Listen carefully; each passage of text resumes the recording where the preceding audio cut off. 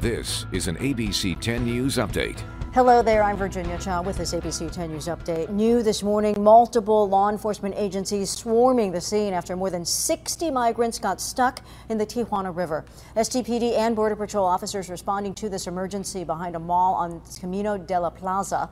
One person had to be taken away in an ambulance, joined by another person holding a small child. The Border Patrol is taking over this investigation. We are learning more about President Biden's planned visit to San Diego next week. He will reportedly be joined by two world leaders. According to Politico, President Biden will be joined here in San Diego Monday by prime ministers of the United Kingdom and Australia. They will announce a new deal to provide Australia with a fleet of nuclear submarines. According to the State Department's website, this would be the first official visit to San Diego by a prime minister of the UK or Australia. Firefighters out with boots in hand to collect donations for the Burn Institute, which helps burn survivors in San Diego recover both physically and emotionally.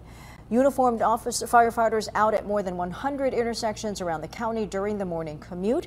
If you don't see them, you will be able to find a QR code outside a local fire station all month long that will take you to a link on how to donate. And what a beautiful morning for them to be out there, Megan. I know, it's dry, and we're going to be seeing warmer weather head through as we get through today. In fact, increasing sunshine into the afternoon.